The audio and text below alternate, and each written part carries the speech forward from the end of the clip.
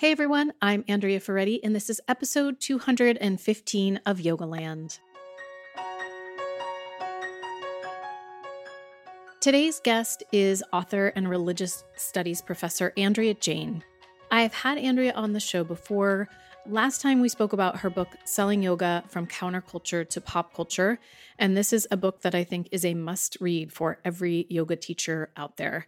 It's one of the best books I've read in terms of tracing the globalization of yoga without oversimplifying or vilifying, quite frankly, modern yoga's evolution.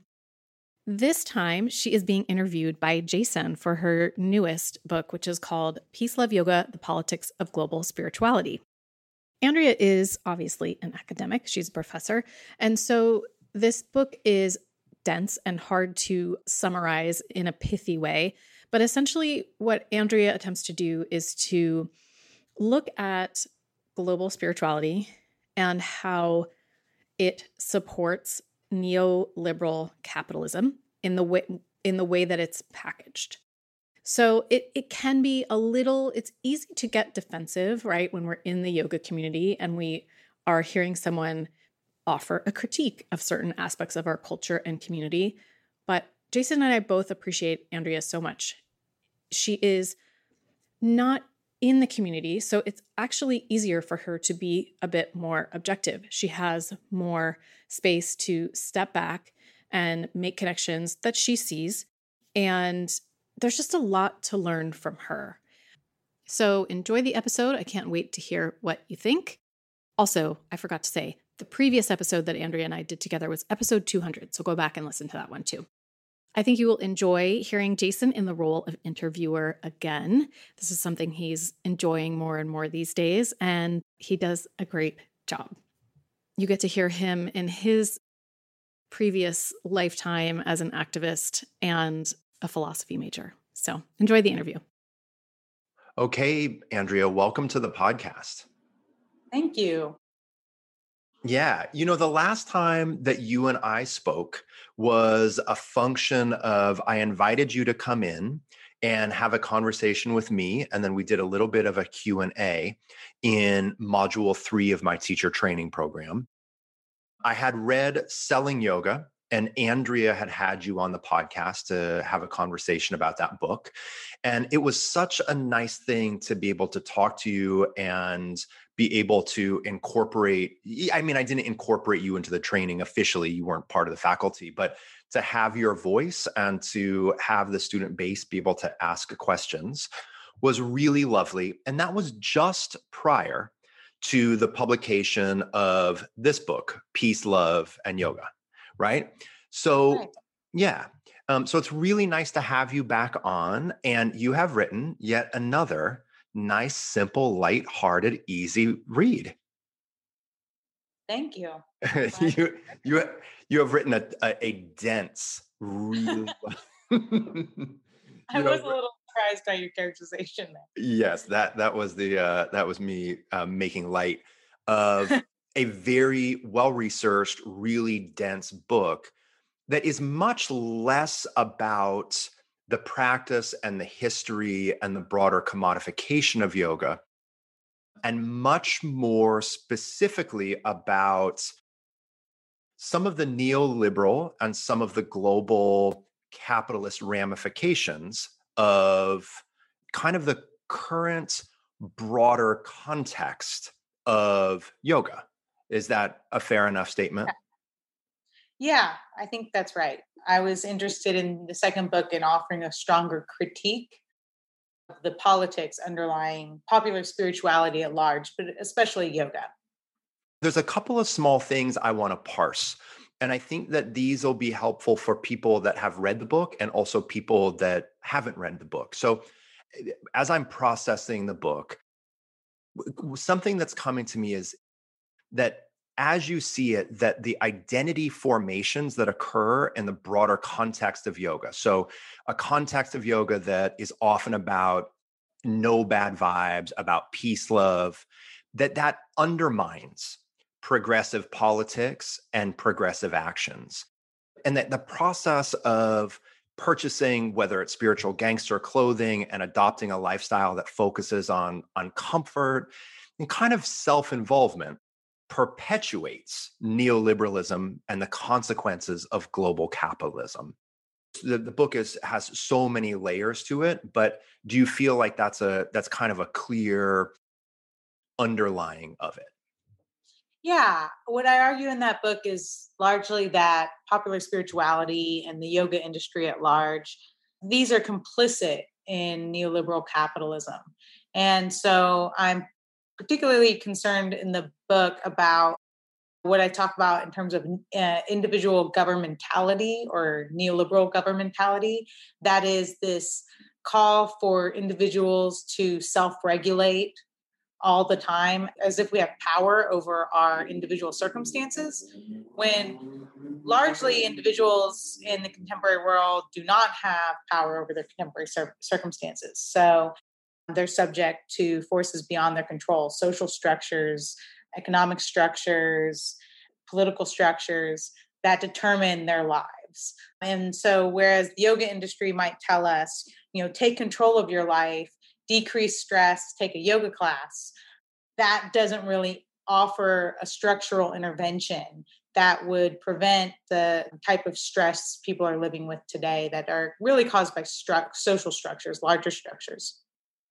So there's a kind of another layer, and then I want to pick up on what you just said, which is, I think another layer that I'm looking to parse in this is whether the analysis and the criticism in the book is less about how people practice modern yoga and more about the way modern yoga and kind of the broader spiritual milieu package the lifestyle and product components of the practice, right? So is the problem that we are going to yoga practice instead of doing more overt, direct political action, right? Or is the problem that it isn't just that yoga has become commodified, it's that yoga is commodified in a way that actually is conservative, that it's a little bit more self-involved, a little bit more self-absorbed, and that it actually undermines the inclination for people to be more socially engaged? Is it a problematic that yoga almost fits into a rugged individualism or an Ayn Randian belief in the self as the arbiter of all things? Is it that the practice itself, or is it the broader taste culture products that people buy into? Yeah, that's a great question. And I would never suggest to someone that they should not go to a yoga class, because I think there's a lot of evidence-based support for yoga as something that can be very helpful in people's lives, whether it's for their physical or their mental health. And so I think it can absolutely be advantageous for individuals to practice yoga. It's not the practice itself that's the problem. As you put it, it's the packaging. And so it's the discourses and texts of the yoga industry. So whereas a lot of my colleagues in the academic study of religion study traditional religious texts from the Bible to the Bhagavad Gita, I'm interested in the texts printed across yoga wear. And I study the discourses as sort of religious texts. Like, what are these saying about yoga practitioners' values, commitments, politics? And I make the argument that what happens in this sort of cultural context broadly is that we consumers acknowledge the problems of capitalism. We're uncomfortable with environmental degradation. We're uncomfortable with widespread inequity. We see these things, and so we're seeking through our deeply valued practices like yoga to resist the problems of capitalism and cultivate different attitudes, different values, and even different communities. But we end up being complicit nonetheless in capitalism. So, for example, we might be uncomfortable with environmental degradation that's connected to capitalism. And so we only purchase certain quote unquote eco-friendly or green products. But what we're doing there is we're resisting capitalism by participating in it. We're still buying certain products. We're still buying commodified products. And so this sort of consumption performs our anti-capitalism for us, right? We've done our part. We bought the biodegradable paper plates or the organic yoga wear. And that can serve to kind of contain our resistance. So as you put it, our yoga practice replaces political action. And I think that the practice itself isn't the problem. But ideally, we would wed it to a more kind of revolutionary attitude that cultivated alternative communities in different kinds of social structures that would more support the kind of activism that would dismantle social structures that are damaging and oppressive today, including those that support the kind of environmental degradation we're seeing all over the world.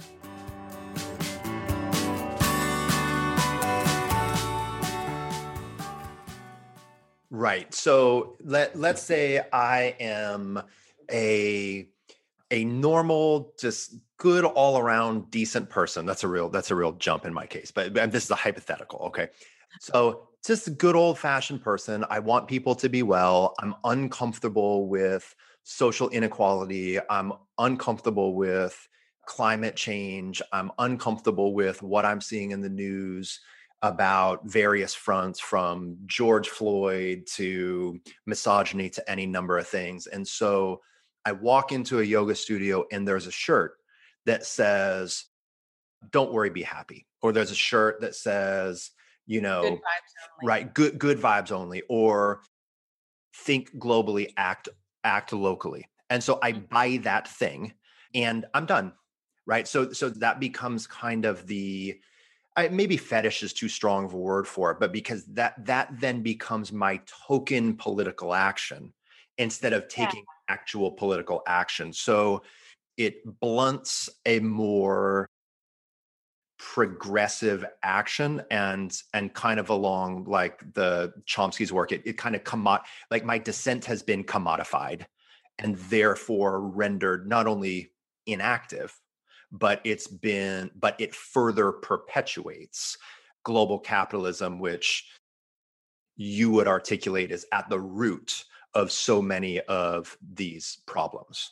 Is that kind of like a fair, kind of easy scenario that would play out? Yes, exactly. And my concern is that that kind of consumption does prevent more substantive political action that would dismantle things like capitalism, patriarchy. So especially, we don't just hear environmental messages come across through yoga texts, but we hear also messages about empowering women. And these are really important feminist messages we see again printed across yoga wear and yoga packaging and yoga teacher trainings. But do those yoga communities actually engage in real critical conversations about how they can structure their own yoga communities differently so that patriarchy isn't shaping the way power is distributed? And there's, critical reflection on gender power. And, those are the more substantive questions, but instead of kind of asking those questions and taking the time to reflect on them, there's more kind of superficial gestures of sort of anti-patriarchy or women's empowerment. Right. In the book, you use the phrase gestural subversion quite a bit. So can you give another example or two of how you use it in the book, this concept of gestural subversion? Yeah, so I draw on a number of social theorists here who make the argument that it's not that consumers are so dumb that they don't see the problems of capitalism. So that's why I avoid the term fetish, because fetish implies or has this connotation of like dumbed down consumers who don't really know what they're buying or what it means. I don't think consumers are dumb. I don't think that they're duped into thinking that capitalism is, for the most part, healthy, or at least they might think it's healthy in some ways and not in others. But I think they do see the problems with capitalism. but their consumer goods perform their anti-capitalism for them insofar as, say, they buy organic yoga wear. This makes them feel better about the impact of their consumption on the environment. And so, consumers, I write in the book about how consumers are uncomfortable increasingly with images of pollution and plastic invading our oceans. And plastic is also invading our clothing. It's in almost everything we wear. And so we might opt for an organic made yoga wear company. And likewise, in a more kind of abstract sense, like shifting from the yoga wear example, we see women struggling in the workplace all the time. And this is because women still work that second shift. They go to work and then they come home and they're expected to do more at home. It's especially exacerbated with the current pandemic. There have been several studies already noting that women are falling out of the workplace at a rate incomparable to men. And so what happens with women stressed at the workplace? They're told to take a yoga class or study mindfulness. And so here the burden is put on their own shoulders to resolve the problem that is in fact structural. Rather than institutional changes like offering more parental leave time or childcare at the workplace, women are expected to take on the burden of resolving their own oppression. So those are a couple of examples, one with regard to the environment, the other with regard to patriarchy, where spiritual products, from yoga wear to a yoga class to a mindfulness class, contain our dissent, right? We see the problem. We see that our female colleagues are suffering, but instead of making structural changes, we say, you're responsible for taking the yoga class. You're responsible for making time for mindfulness. Okay. Do you feel in this analysis that these are mutually exclusive phenomenon, right? So does it seem to you that we have structural inequalities and women are taking an excessive amount of both familial but also cultural burdens and economic burdens, right? So as you said, the solution to that is sometimes buy some nice organic yoga wear, make yourself feel better, do a mindfulness class, as opposed to address the underlying structural inequalities of patriarchy and capitalism that put them in that framework. So is it, in your analysis, are these things mutually exclusive? Can we find a scenario where both of these things are true? Where on one hand, this woman who is dealing with the circumstances that we're describing, gets to get the nice organic leggings that say, good Lord, please let me be happy today, or whatever it says, right? And do a mindfulness class and do a yoga class, while simultaneously there is some more specific work addressing the structural inequalities. Like, in your analysis, how do these play off each other, and to what degree do you see them as actually mutually exclusive? Yeah, I don't think they're mutually exclusive. I think that we oftentimes see activists making a case for self-care, because political activists can't survive. They can't do the work they do unless they take care of themselves. And so I talk in the book about there being a precedent among especially Black feminist activists in the United States making this explicit. Audre Lorde is famous for saying that self-care goes hand in hand with political activism. So I think that they're absolutely capable of being wedded and should be.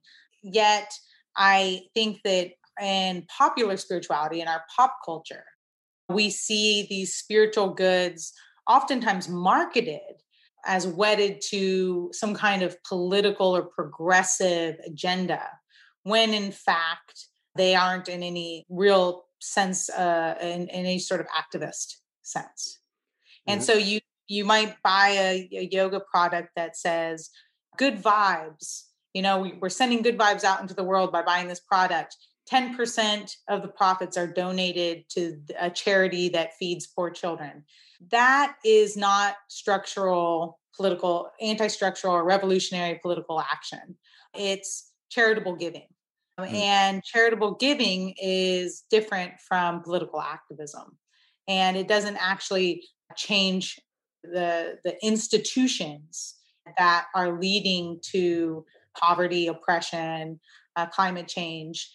And that's the case I'm making, that, we're in, as scientists are telling us, we're inevitably going to bring about the end of the world through climate change if we don't make radical changes. But instead of making radical changes, we feel good about buying certain products over others and engaging in charitable giving. So this feeds into a kind of another manifestation that you write in your book, which is prison yoga, or yoga in prisons, right? Just a tiny bit of backstory from me. I spent a period of time teaching in a women's maximum security prison in Dublin, California. One of my students it was kind of strange, but it was a pretty well-known political prisoner from SDS and the Weather Underground. But that's kind of an aside that very few people would appreciate, probably other than you and your scholarship. But in that environment, I knew that, like, in a way, I was doing this as an outcropping of my political belief system. But I also understood that that was not a political gesture, that it was something different, that I was interested in working within a correctional institution because I had a certain political orientation and belief system. But when I was doing it, it didn't feel like political work. It felt like personal work. And so it's interesting to read your narrative that kind of, I think, very well fits into some of the other things that you're describing, that yoga for prisoners may be very nice and helpful for prisoners, but it in no way presents the kind of structural reform that would hopefully reduce incarceration. It doesn't do anything, right? It doesn't do, go ahead. You're the guest. To dismantle the prison industrial complex. It does nothing for it, for sure. It's almost like a town that is like an industry town, right? Where there's a big mill and then the store in town is owned by the same company. The clothing is owned by the same company. It's almost like this industrial scenario in which the prisoner is the sole person that is responsible for their rehabilitation, as opposed to also sharing some of the burden on the social context that may have, at least in part, led to that incarceration. That's not to remove individual responsibility, but it's to say, hey, there is also a social responsibility, and yoga in prison doesn't address the socio-political, economic underpinnings that may be some of the causal variables in this person's life.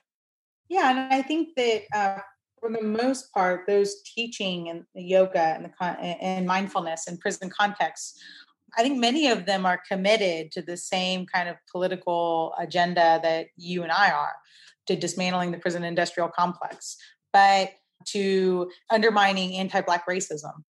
So it's not that they hold the wrong commitments, or they're not committed to these things. But the discourses, again, of the yoga programs themselves betray a sort of neoliberal governmentality or individual governmentality. Again, the burden is put on the individual prisoner to heal. And so I talk about this expression, heal from the inside out, that you hear from some of these prison yoga programs, particularly the Prison Yoga Project. And this idea, again, that the healing starts with inside the individual prisoner. But that the pain and trauma came from outside that prisoner. It came from institutionalized racism, and in many cases. And that's a sort of structural violence that is going to carry on and affect individual after individual after individual if we do not demand structural revolution and change. So that's how where I'm drawing the connection between these sort of, nonprofit and non-commodified forms of yoga, and where I still see these neoliberal ideas as dominant.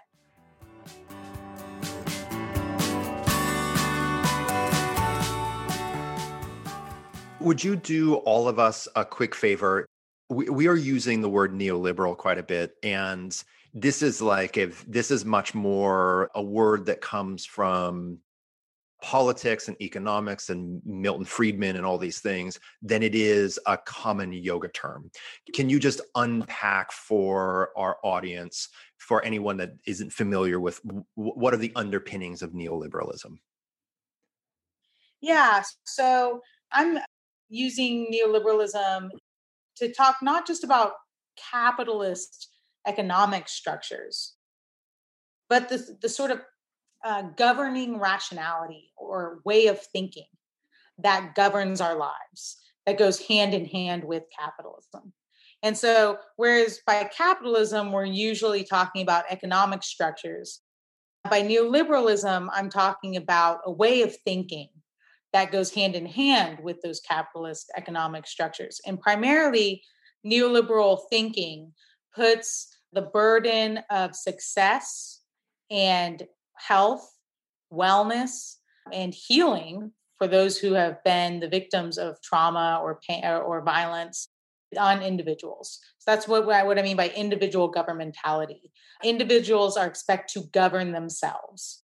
And this, despite the fact that we know that individuals are largely not able to govern ourselves because we're born into social structures that are larger than ourselves and determine things like our class and our gender norms and our racialized norms. And so we are born into an inequitable system of systems, right? Right. Multiple systems. And so neoliberal governmentality says we are individually responsible for working our way out of those if we are born at the bottom.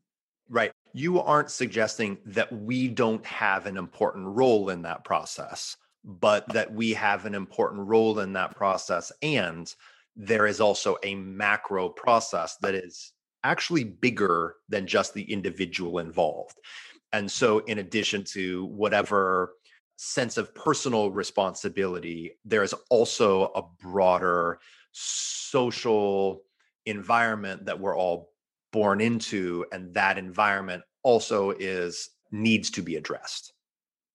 Right. And our capacity for individual choice, I'm not suggesting that human beings can't make choices or take responsibility for their actions, but the extent to which we have control over our circumstances is very small compared to the extent to which we don't have control because of where we were born and what race we're identified with, our gender, our class. These are factors that are not in our control and that largely determine the course of our lives and possibilities for our lives. Right. So in this book, and also one of the things that we talked about in my training with regards to your previous book, Selling Yoga, was that you don't break anything down along the common trope of East versus West, right? In this book, you don't set up some narrative that the West has appropriated the East, the West is the world center of global domination, and the East is a happy, pure spiritual place that is being overrun, right? You talk much more clearly, or at least I read through, especially with your inclusion, both of some Western-based businesses, including Spiritual Gangster, but you also talk about Ramdev, and you talk about Patanjali Ayurveda, right? And you look at the global reality of neoliberalism and capitalism and politics and taste culture. you look at it in a global prism. You don't look at it in an East versus West prism. So I'm curious about that because I still feel like a lot of people in the yoga worlds think that there are these very clear political divisions between East and West, and that the West has kind of gotten it wrong, but the East is like still kind of getting it all right. That doesn't really seem to come through with when you have decent analysis. Well, I think that we are experiencing an unprecedented global culture, right? Because of Yes. forces of industrialization and capitalism, we are no longer separated by national boundaries. And so we see the rise and dominance of not just capitalism, but again, this neoliberal governmentality, this idea that it's through consumption, individual consumption, that we improve the quality of our lives. And that individual consumers are responsible then for making the right consumer choices in order to improve the quality of our lives. This kind of thing we see across the world in global cities everywhere. And so that's in my attempt to make that point. Yeah, I draw examples from both the US and Canada as well as India. It doesn't mean that we're both experiencing exactly the same thing just Sure. because we're all participating in global consumer culture. There is still a difference, there are different power dynamics at play. So I am deeply concerned about the politics of cultural appropriation and the fact that there is a power dynamic at play when white American consumers consume products that are marketed as authentically Indian or spiritual because they come from India. This is political insofar as there is a historical power difference due to colonialism, the history of colonialism. Yeah, and you know what's so interesting, kind of like playing off of that? I have to be honest, like I had never heard. I knew about Narendra Modi, and I know about the Hindutva movement, and I know kind of the right wing nationalism that's there, and kind of the way in which Yoga Day was used. But I had never heard of Patanjali Ayurveda. I had never heard of Ramdev, right? And Mhm. so that was like interesting narrative to read. Like even like obviously it's political and social, but it was also just an interesting story to read. Like I had no idea like the scope of this infrastructure. And when I was reading it, I was thinking, okay, is this also cultural appropriation? Like, is it even though Ramdev and Patanjali Ayurveda are contemporary Indian nationalists and or nationalist business, they are clearly packaging a historical product that is pretty historically inaccurate. It's kind of convoluted, right? There's this kind of packaging of a historical product to sell to a modern environment. But it's not a white Westerner selling an Indian product. It's a contemporary Indian nationalist selling the belief of what used to be. And I'm just so interested in how you think about how that fits into appropriation. Is it similar? Is it different? I'm really interested in that. Yeah, I absolutely see it as an example of cultural appropriation. You can just look at the name of the company itself, Right, Patanjali, right. right? Yeah. So there you got this CEO of a large corporation selling packaged products to the masses in India and beyond, and profiting off of Patanjali and the authenticity implied by that name and its association with the Yoga Sutras, which are often imagined as the classic source on yoga. Again, by many within and certainly beyond the boundaries of India. And so I don't think it's the same as when white spiritual consumers appropriate from South Asian cultures. It's a different kind of cultural appropriation, though, where those in power both with regard to religious authority, political authority, economic power, are exploiting the cultural cachet of certain names, traditions, cultures for their own purposes.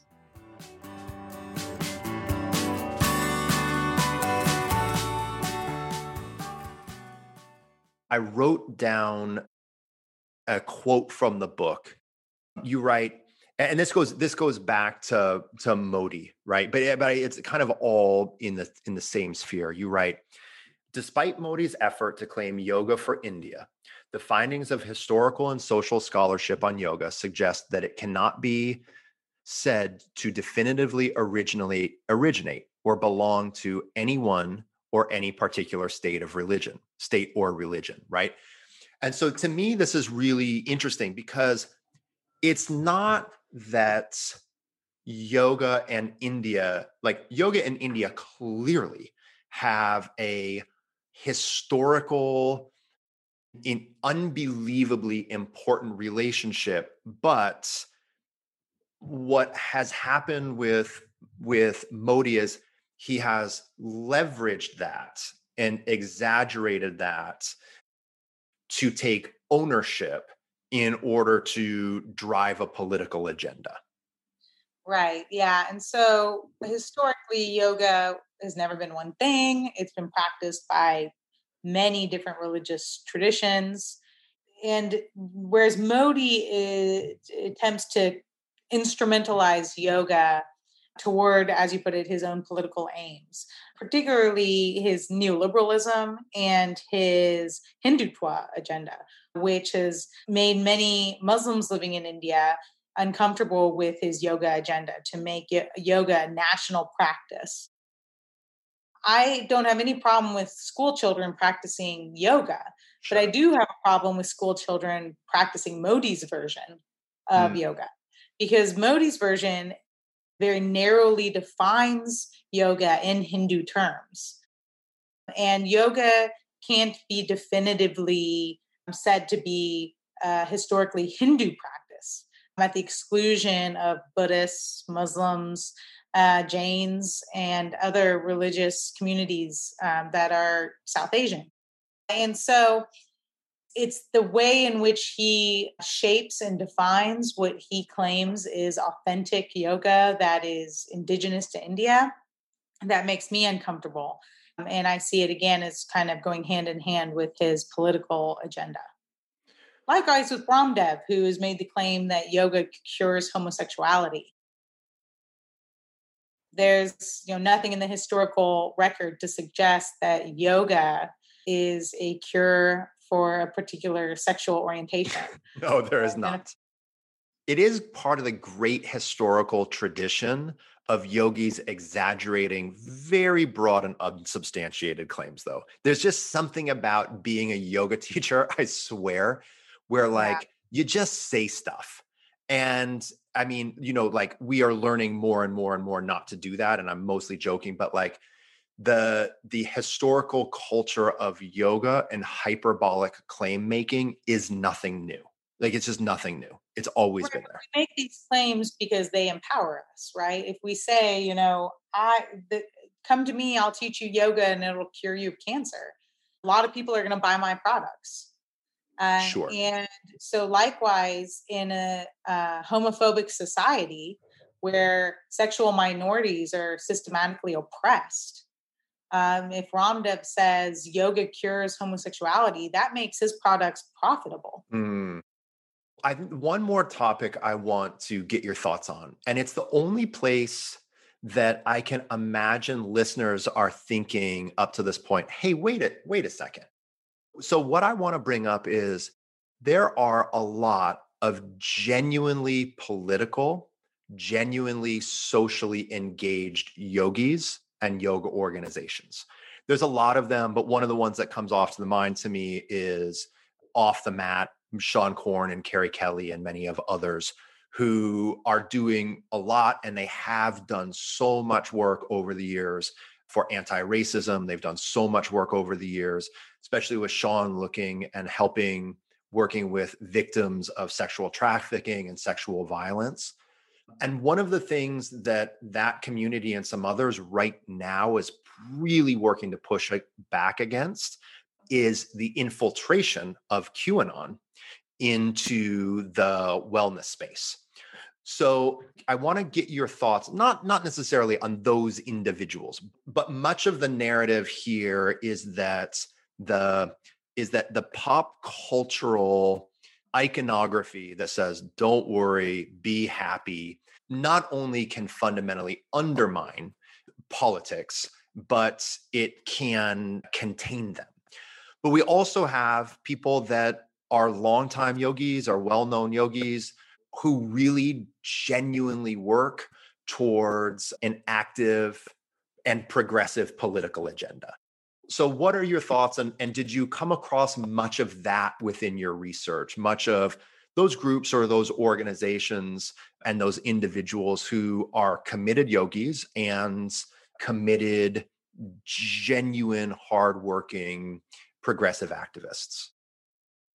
Yeah, I think that's where my work kind of started on this book. I wanted to actually write a book about those communities that I thought were genuinely engaging in, intentional institutional restructuring in order to resist things like capitalist commodification, cultural appropriation, patriarchy. I absolutely have seen these communities. I think they exist, but they're very much on the margins of the yoga industry. And as I was starting to do the research for this project that ended up with the publication of Peace, Love, Yoga, I became increasingly, I would say, honestly, pessimistic. Were you going to say suspect? I feel like you said pessimistic. I feel like you were going to say suspect, right? Yes. A little, yeah. And, it's not that I ever denied that those communities exist. It's simply that they're so few and far between. Sure. It became more and more important to me to produce a project that I describe as being concerned with cultural diagnostics, right? This project doesn't aim to envision an alternative form of spirituality or yoga that would be more radical. It's not constructive. It is a deconstructive project that looks to, diagnose the problems of our culture. Got it. And I see that as, more my project. That's what I do. I'm a cultural diagnostician. And so I leave it to others who are, the activists and the ones who are building these communities to show us what alternatives look like, right? But I'm not the visionary. Andrea, thank you so much. It's so nice. I always feel like talking to you, even just these 2 times I've spoken with you, it is this melding of my current world with a little bit more of my past world. Not that those are 2 completely separate worlds, but having studied radical political philosophy in college and having worked with very specific activism for a long period of time, and now primarily sitting in the yoga world, it's nice to put on that cultural analysis critique thinking cap and have these conversations with you. So thanks a ton for being here, and write another book. We'll have another conversation or 2. Sound good? Yes, I will, Jason. It's always a pleasure. Thank you so much. All right. You're welcome. Bye-bye. Bye-bye.